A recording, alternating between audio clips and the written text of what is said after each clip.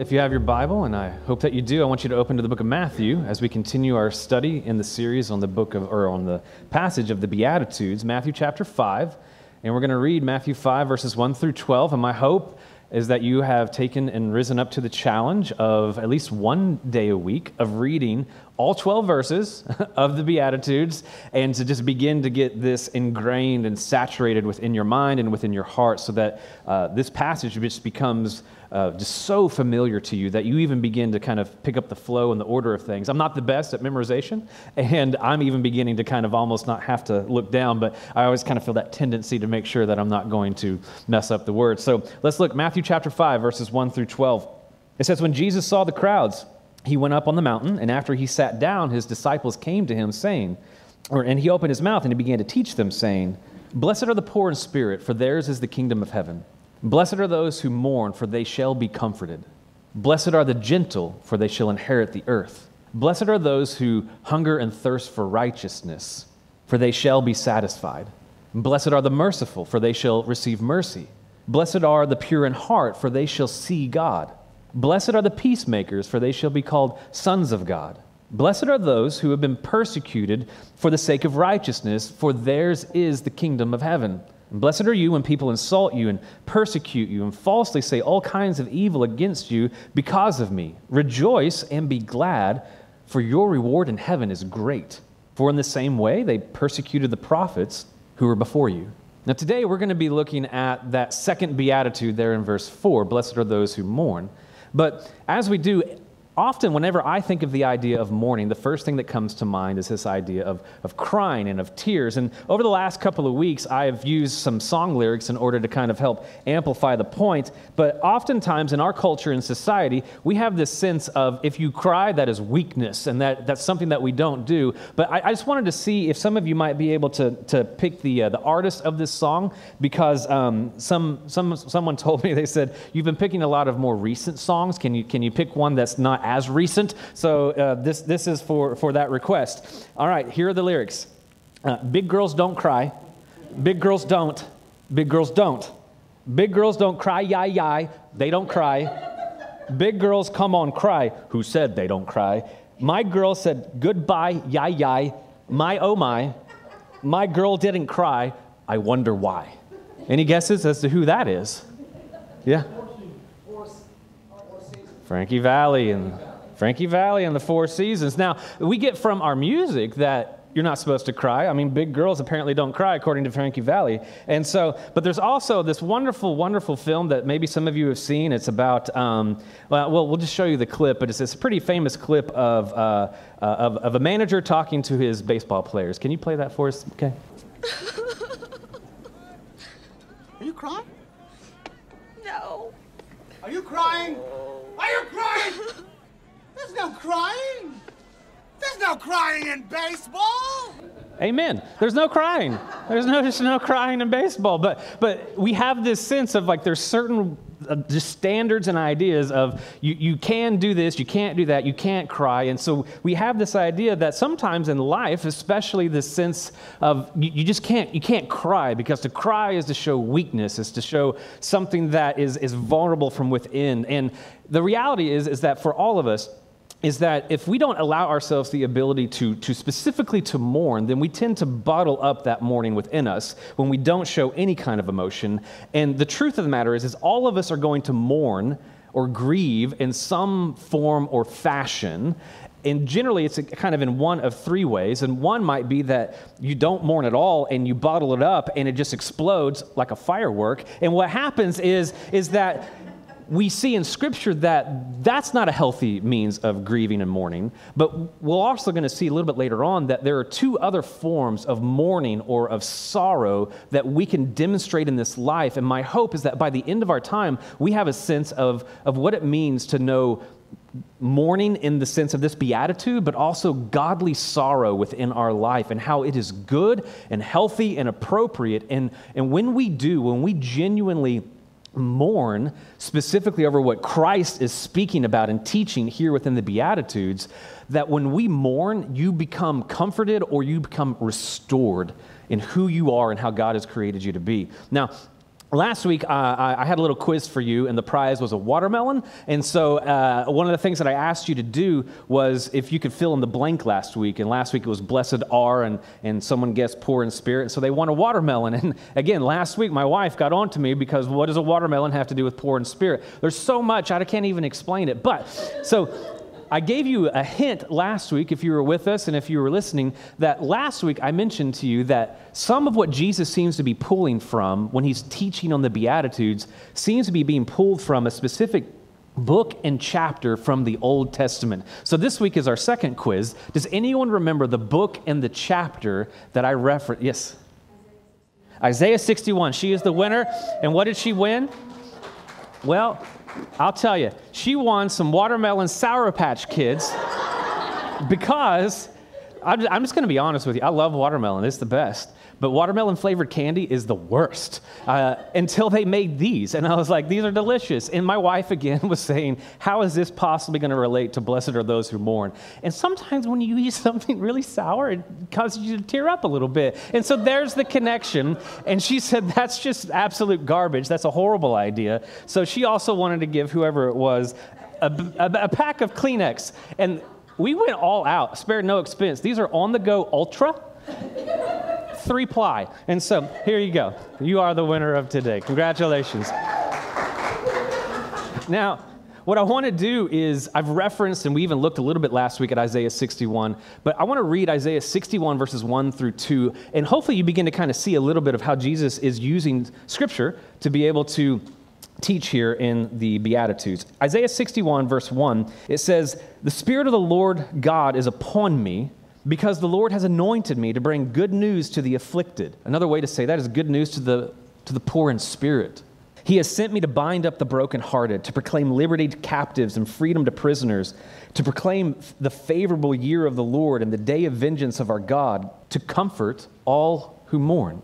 And so now if you zoom in to Matthew chapter 5, verse 4, this second beatitude, look at where Jesus says, "Blessed are those who mourn, for they shall be comforted." Can there be an element or a principle here of when we think of mourning in the sense of grief? Maybe we think mourning, immediately my mind tends to kind of go to the loss of a loved one. And so we think of mourning or grief. And I think that there is some element that we could see here within that. But more than anything else is Jesus is really building upon what we saw last week of blessed are those who are poor in spirit. And we looked at that last week to see that what that's saying is those who are recognizing and have an awareness of their spiritual condition without God in their life.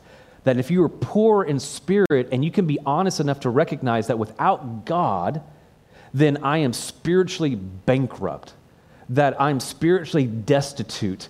I need Christ and his redeeming work in my life. And when I do, when I can come to that moment of recognition, it's then that we see this kind of building and progression here of this second beatitude, that once I can declare and be aware I am poor in spirit, I'm a sinner, then the second beatitude is when I recognize my sin, I'm broken over my sin. I'm contrite over my sin.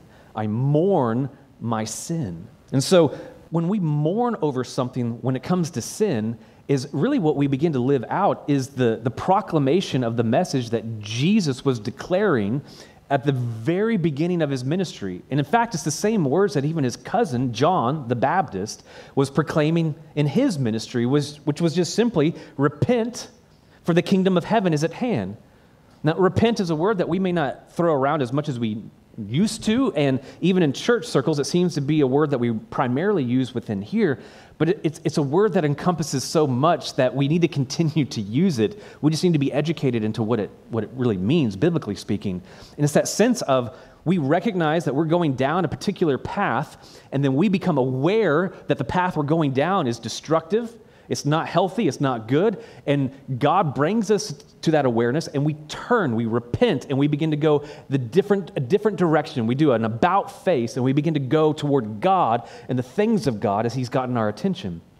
So when you recognize that you are poor in spirit, and that awareness comes to you that I am a sinner, then when I repent, there's hopefully a sense of mourning for your sin and its consequences. I believe that's what Jesus is saying here.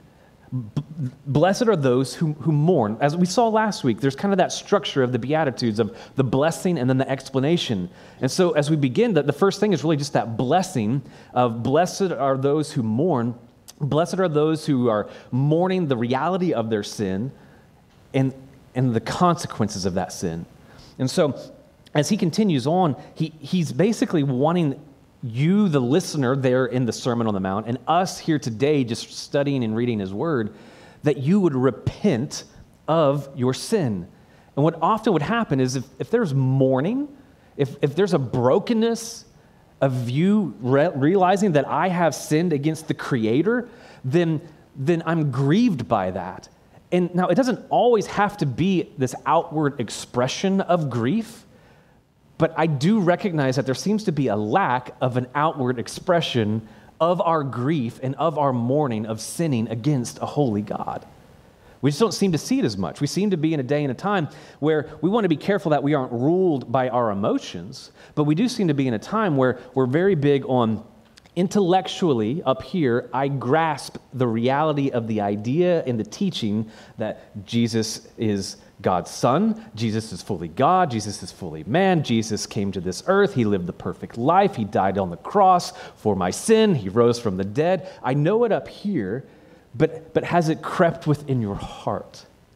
Is it something that you've come to a point of recognition of this is bad? Like what I have done is not good, and I need to mourn this. And again, I'm not saying that there has to be this incredible outward expression of emotion, but hopefully something within you internally has a moment of recognition of brokenness of your sin. I'll kind of give you an example. So years ago, I had the opportunity to work at a summer camp, and I remember I had a group of fourth grade boys, and me and my co-counselor at the end of every evening, we would have a chapel service, a worship service.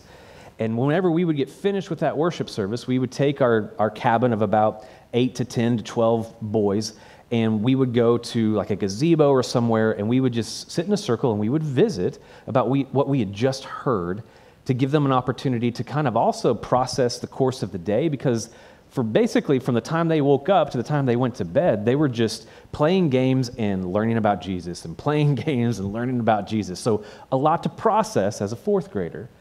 And as we began to visit with them, they would share different things that stood out to them through the day. And then what I offered to do to them, which might sound familiar to you, is I said, here's what I'm going to offer to you guys every night.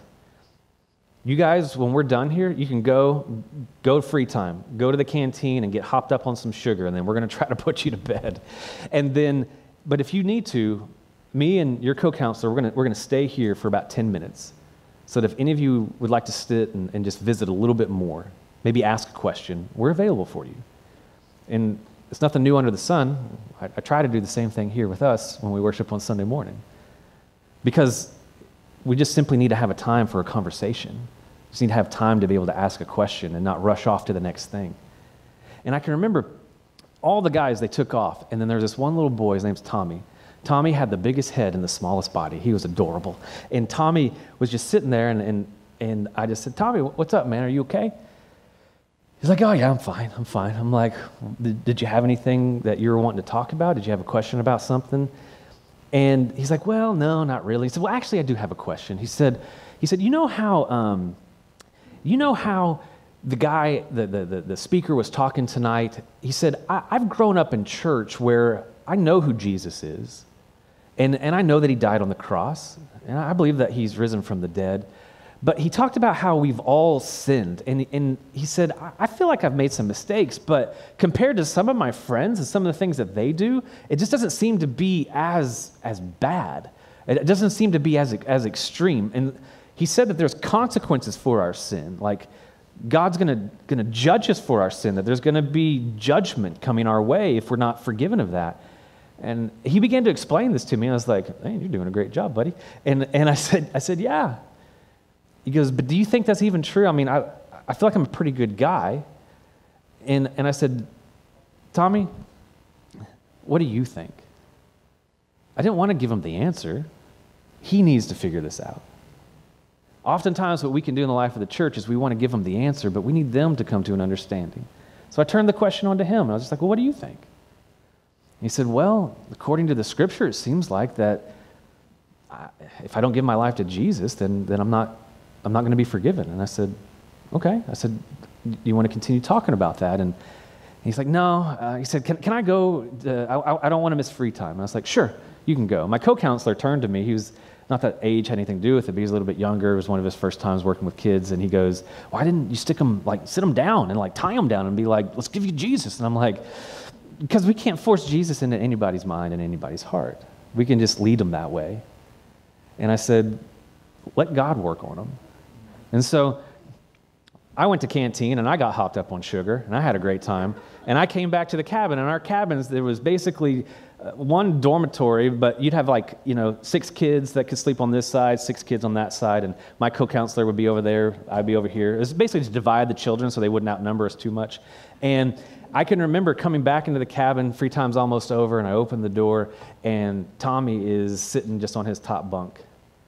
And I walk in, I'm like, hey, what's up, Tommy? I said, did you have a good time at free time? I said, what did you get to eat? Did you get, some sour straws or whatever those things were? And he's like, I look up and he's just crying. I'm like, hey man, what's going on? What's wrong? I had an idea. And he's like, I just can't believe that even the smallest of mistakes of what I've done would keep me from God, but I think it's true. And it's just, it's making me so sad that I would grieve God. And I said, yeah, it is really overwhelming, isn't it? And he said, yeah. And he said, so what do I do? And I said, Tommy, you know everything up here. But I said, Scripture tells us that you're to love the Lord your God with all your heart and with all your mind and with all your soul. Another way, just love him with everything that you have. And I said, my encouragement to you is you just talk to him and just tell him from your heart and from your mind what you would like for him to do and why you know that it's possible. And so I remember just him praying to receive Christ as his Lord and Savior. And I've been a part of situations over the years in ministry where people have been broken over their sin. And I'm not God. I'm not judge and jury. I don't know anyone's individual heart. But my hope is that not just because there's this outward display of emotion that means it's genuine, but that hopefully that is representing a genuineness from within their heart, that God has gotten a hold of them. And so what I want to stress to you is 2 things. One, it's okay to have that outward expression of an inward conviction. But I also know that there are some, I could use my brother as an example and others, who they're not very outwardly expressive. They're not very demonstrative with feelings and that kind of thing. And so you might say, well, I was never incredibly outwardly expressive of grief or tears of the sin in my life, but I was convicted, I knew it was wrong and it grieved me. Well, that's your brokenness. That's your mourning. It just may be different because we all have different personalities. We all have different ways in which we express things. You may not be the most demonstrative person, or you may be the most demonstrative person. That's fine. It's how God has kind of wired you with your personality. What I just want us to be careful of is 2 things. One, that we shelter ourselves from our emotions, or we go to the other extreme and we're just led by our emotions. That's why we got to be careful. Whenever we have songs and music is so incredibly stirring to the spirit, to the soul, and to the emotions that we don't want to manipulate anybody to anything, but music is also an incredible way to kind of prepare us and to soften our hearts to be ready to hear from the Word of God and hear what God has to say. So we want to use these things that God has given us. We just don't want to be led by these things. We don't be led by these emotions. And so bottom line, whether it's the story with Tommy or whether it's your story, is I would just simply ask you, have you ever mourned or been contrite or broken over the truth of your sin? That you would look and say, there's a holy God and I've sinned against him and that bothers me, as opposed to, well, he's God, he'll be fine with it. No, it should bother us when we do things that are against a good and holy God. And yet God in his goodness says there's a way out from this, and it's called repentance. Now, I just want to share with you an overwhelming amount of scripture that's going to be on the screen. And there's a purpose for this, because I want you to see how prevalent and relevant this idea of repentance is. And if nothing else, that you would walk away and say, that is an attribute that is within my life. And so if you can keep up with me, Kay, all right. We're going to go through, and you don't have time to be able to probably jot down everything, but we're going to go just one after the other. I'm going to look at my sheet. You guys look at the screen, but jot down the references, maybe even next to in your Bible, Matthew 5:4, and go back and look at these. But look at Job 42:6. It says, therefore I retract and I repent in dust and ashes. Psalm 7:12, if a man does not repent, he, God, will sharpen his sword. He, God, has bent his bow and made it ready. It's basically saying, if you don't repent, God will bring judgment. Isaiah 30:15, for thus the Lord God, the Holy One of Israel, has said, in repentance and rest you will be saved. In quietness and trust is your strength, but you were not willing. And he goes on. Ezekiel 18:32, for I have no pleasure in the death of anyone who dies, declares the Lord. Therefore repent and live. Acts 17:30, therefore having overlooked the times of ignorance, God is... I'm sorry, I just completely messed you up, okay. Mark 1:15, I didn't think that was right. Mark 1:15, and saying the time is fulfilled and the kingdom of God is at hand, repent and believe in the gospel. Mark 6:12, they went out and preached that men should repent. Luke 5:32, I have not come to call the righteous, but sinners to repentance. Luke 13:3, I tell you, no, but unless you repent, you will all likewise perish. Acts 3:19, therefore repent and return so that your sins may be wiped away, in order that times of refreshing may come from the presence of the Lord. Acts 17:30, therefore having overlooked the times of ignorance, God is now declaring to men that all people everywhere should repent. And finally, 2 Peter 3:9, the Lord is not slow about his promise, as some count slowness, but is patient toward you, not wishing for any to perish, but for all to come to repentance. And some of you may say, well, that's all well and good. That's interesting. Why share those 11? Well, one, it's not an exhaustive list. But two, did you notice how many times that the word repent and life, salvation, or refreshing were connected together? So many of us, again, as we mentioned last week, no one says, unless they're just off, I want to go to hell. Everybody wants to go to heaven. Everybody wants eternal life. But apparently, a qualifier for that is if there is no repentance, then where is life? If there is no repentance, then where is refreshing? If there is no repentance, then where is there salvation? Repentance is necessary in order for us to have that qualifying attribute or element or characteristic, in order for us to be comforted, in order for us to be restored. Repentance is absolutely essential. I mentioned to you earlier that there are a few different types of mourning or sorrow. I want to read to you another passage out of 2 Corinthians chapter 7. In 2 Corinthians chapter 7, this is the Apostle Paul speaking to the church in Corinth. And he says in verse 9, I, Paul, now rejoice, not that you were made sorrowful, but that you were made sorrowful to the point of repentance. For you were made sorrowful according to the will of God, so that you might not suffer loss in anything through us. For the sorrow that is according to the will of God produces a repentance without regret, leading to salvation. But the sorrow of the world produces death. For behold, what earnestness this very thing, this godly sorrow, has produced in you. What vindication of yourselves, what indignation, what fear, what longing, what zeal, what avenging of wrong. In everything you demonstrated yourselves to be innocent in the matter. You go, okay, well, what does all that mean? Well, simply this. I would say that there are three, and there's probably more, but I'll give you at least three different types of mourning or sorrow. The first one is this, natural sorrow. Natural sorrow is this idea of the death of a loved one. That's just something that we all naturally experience and we go through. But then secondly, I would say that there is worldly sorrow. We saw that in this passage in 2 Corinthians. Worldly sorrow is a hopeless sorrow. Worldly sorrow is simply and only experiencing the guilt and the shame of something that you have done. It specifically says that this is the sorrow of the world that produces death. It's the kind of sorrow that maybe you did something that you knew that you shouldn't, you got caught, and you're more sorry that you got caught than the fact that you did it. That's the kind of sorrow that you were experiencing. Or maybe even you did get caught. You feel bad not only for getting caught, but for what you did, but you're not moved beyond anything other than just guilt.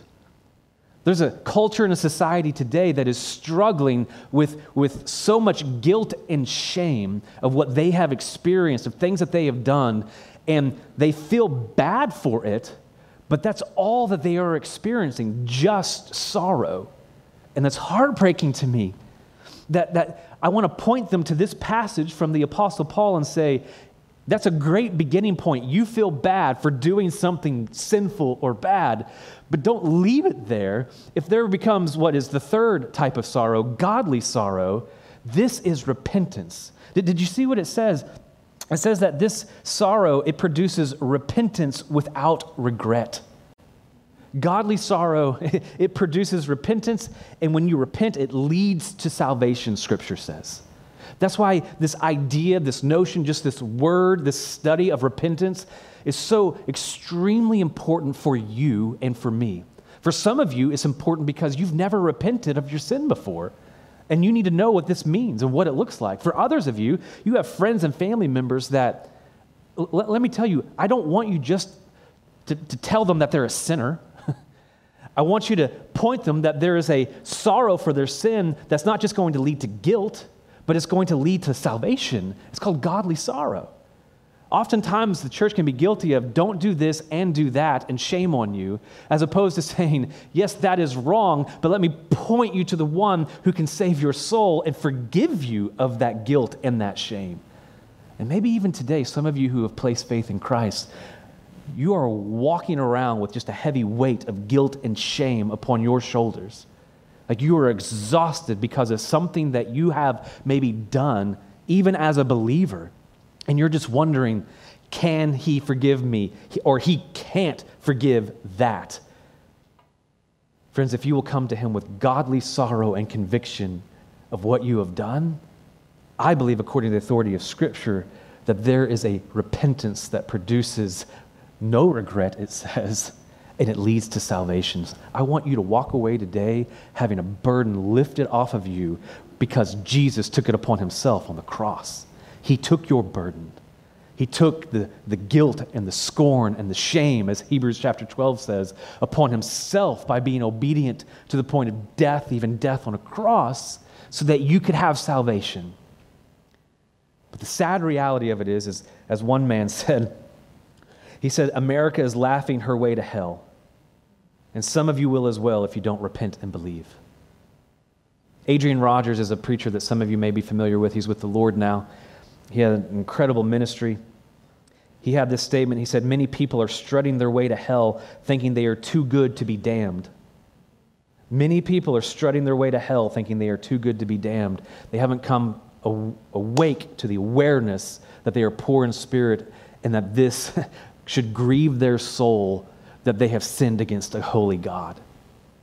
But we have people that think they're too good. We have other people who might say, I can admit I'm not the best guy, but I'm awfully generous. I'm awfully kind. I serve. I'm faithful. I'm religious. I'm sitting here today. I gave God an hour and 15 minutes of my time.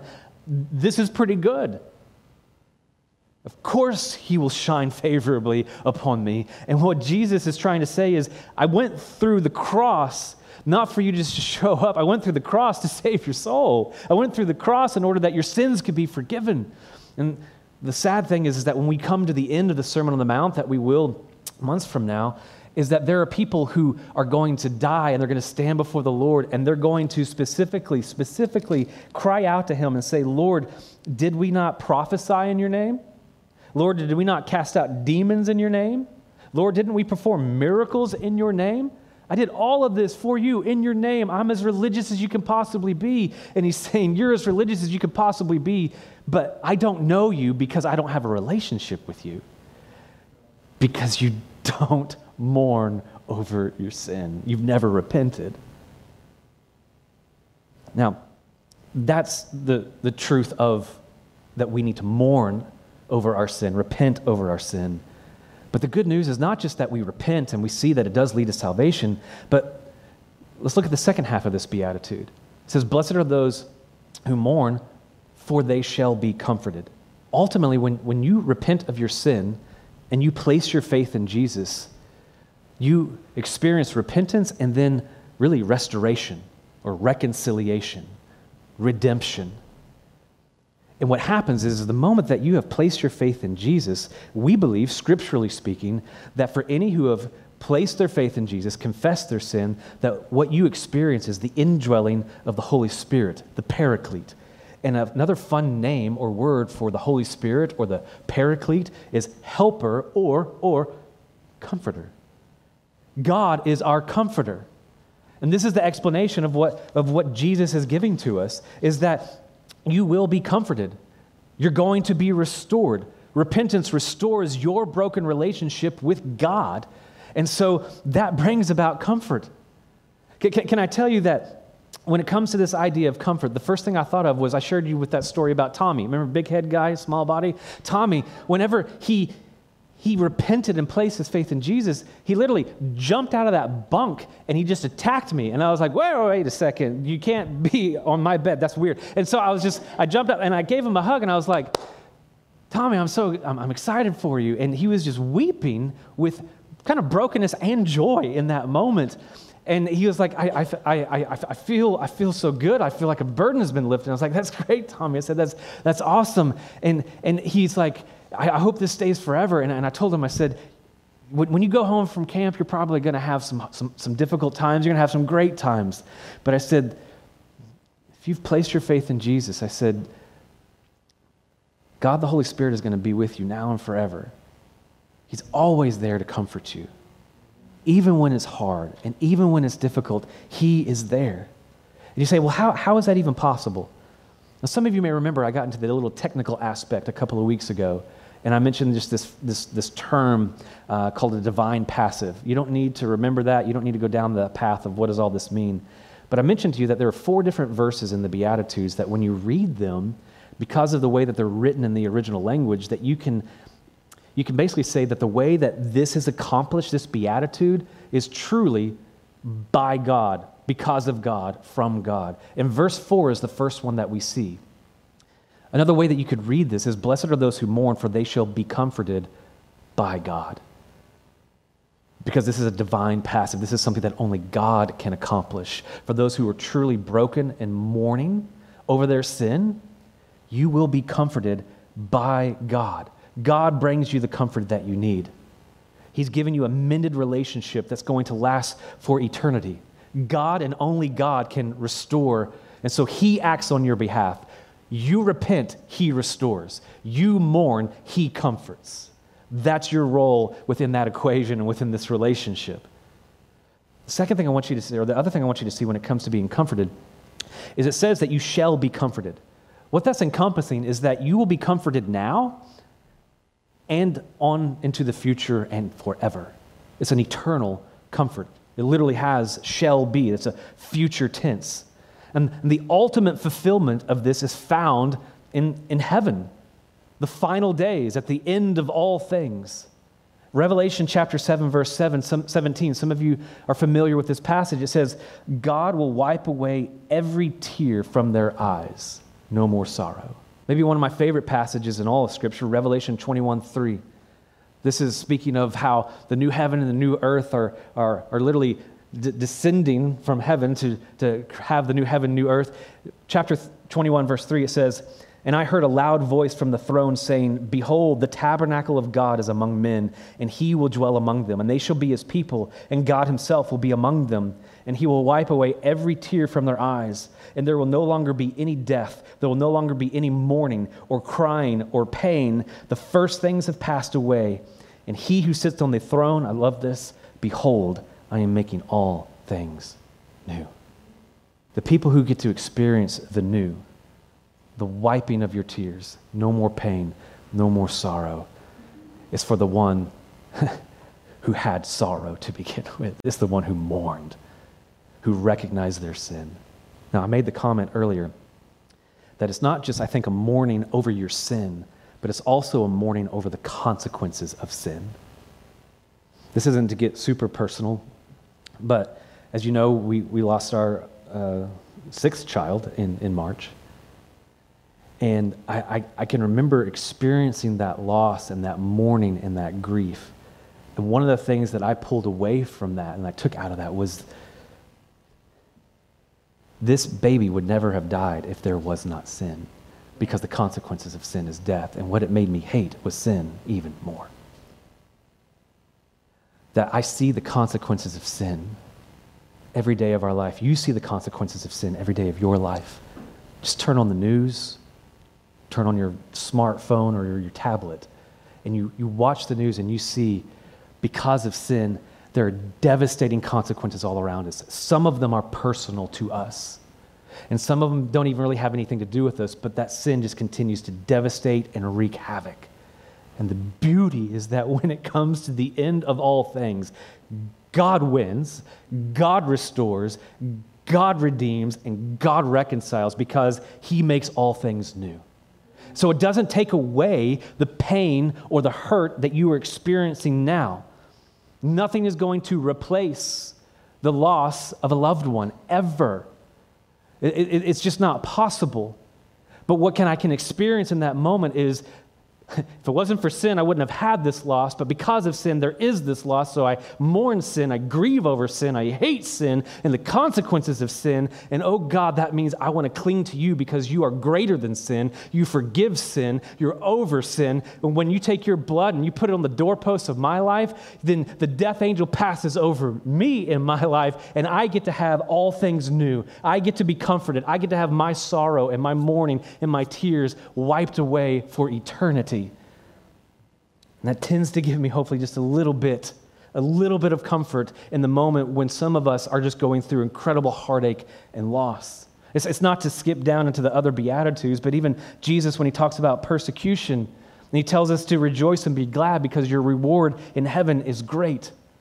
My brother just the other week had preached a sermon on this idea out of Romans chapter 8, and it was such a good reminder and salve for me of, are you living for this world? Are you living for the kingdom that is everlasting? Are you living for just the here and the now, or do you recognize that there is something greater that is coming? Doesn't mean that you don't enjoy your life now as much as you can, but to recognize that something glorious is still on its way.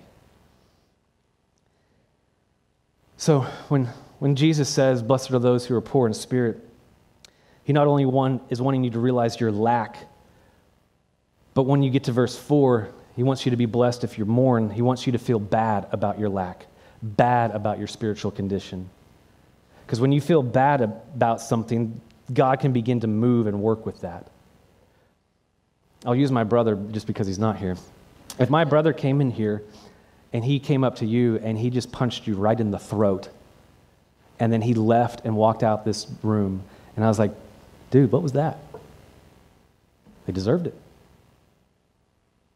And no remorse.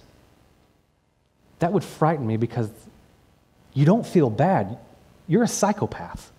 That's what you are in that moment. Like, there's something off with you if you don't feel bad over something that you have done. If there is some kind of thing that you have done that is bad, do you not recognize that it is bad? I want him to feel bad for doing something that is wrong. I want to see and need to see him mourn, because until he mourns and recognizes that what he did was bad, then how can there be any movement from that? How can there be reconciliation? How can there be a restoration? How can there be a comfort? And so today you may be sitting here and go, okay, I agree, I'm poor in spirit. I know that I'm not okay. I know that I'm lacking, and I don't feel good about that. That's a good place to begin with. I need help. And the help comes in the person of Jesus. The help comes in the person of God. The help comes in the person of God, the Holy Spirit. That though you have walked away and that you have hurt God, grieved God, sinned against God, God continues to pursue you. Some of you maybe would even be sitting here today and say, I feel like I have walked away from God. And some of you feel like this, and you're sitting there in your seat or you're watching online and you're just having just the tiniest sliver of hope as you sit in your seat today, just wondering, just hoping and praying that though I've walked away and I've traveled down all these different roads and I continue to find them lacking and unfulfilling and not satisfactory, and what you're wondering right now, is there actually comfort and grace for me? And the answer is, oh yeah, there is. It's when you admit your need and you repent of your sin, then you're comforted and then you're restored. I want to ask you to bow your head and close your eyes.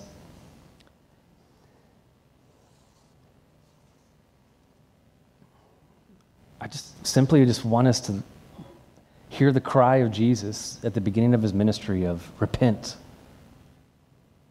It's his first word, repent. Not, hey, I'm here. It's repent. For the kingdom of heaven is at hand. It means time's short. You need to respond now. So my prayer for you today is that you would repent and be restored. You would repent that your sins may be wiped away in order that you would have time of refreshing that comes only from being in the presence of Jesus. It comes only through a personal relationship with Jesus. Repent and be restored. Another way that Jesus says it, another way that even Peter says it, is repent and believe. So do you feel bad? Have you ever felt bad about doing something bad? Not just guilt, but godly sorrow. And according to Scripture, if you'll come with that kind of sorrow and that kind of grief, it will lead to salvation. Now, I realize that a great number of you, I know your story, and you might say, I've already repented. I do believe in Jesus. How does this possibly relate to me today? Well, I believe that the attitude of repentance that ushered you into your relationship with Jesus is an attitude that you should have until the day you get to see Jesus. It's a very tangible way in which to go, yeah, I'm a part of the kingdom, because that same attitude that allowed me to enter in, I continue to demonstrate now. And so for some of you, maybe today you are just overwhelmed and you're just struggling with the guilt and the shame of something that you have done. Can I just remind you again to repent and believe that even the thing that you have done or thought or said or committed, he's able to forgive and redeem. Doesn't mean there might not be consequences on this earth, but he's able to forgive and redeem. And so what I want to invite you guys to do is, as they sing, it's your time to respond, and I just want to invite you to have an opportunity to pray where you're at. If you need to visit with someone and have a conversation, I'd be happy to visit with you. I'll be up here at the front. And we can set up a time to have a deeper conversation. But friend, I pray that you would repent and be restored in Jesus. I pray this in his name. Amen. If you guys would you stand as they sing? And you respond however you need to this morning to the Lord.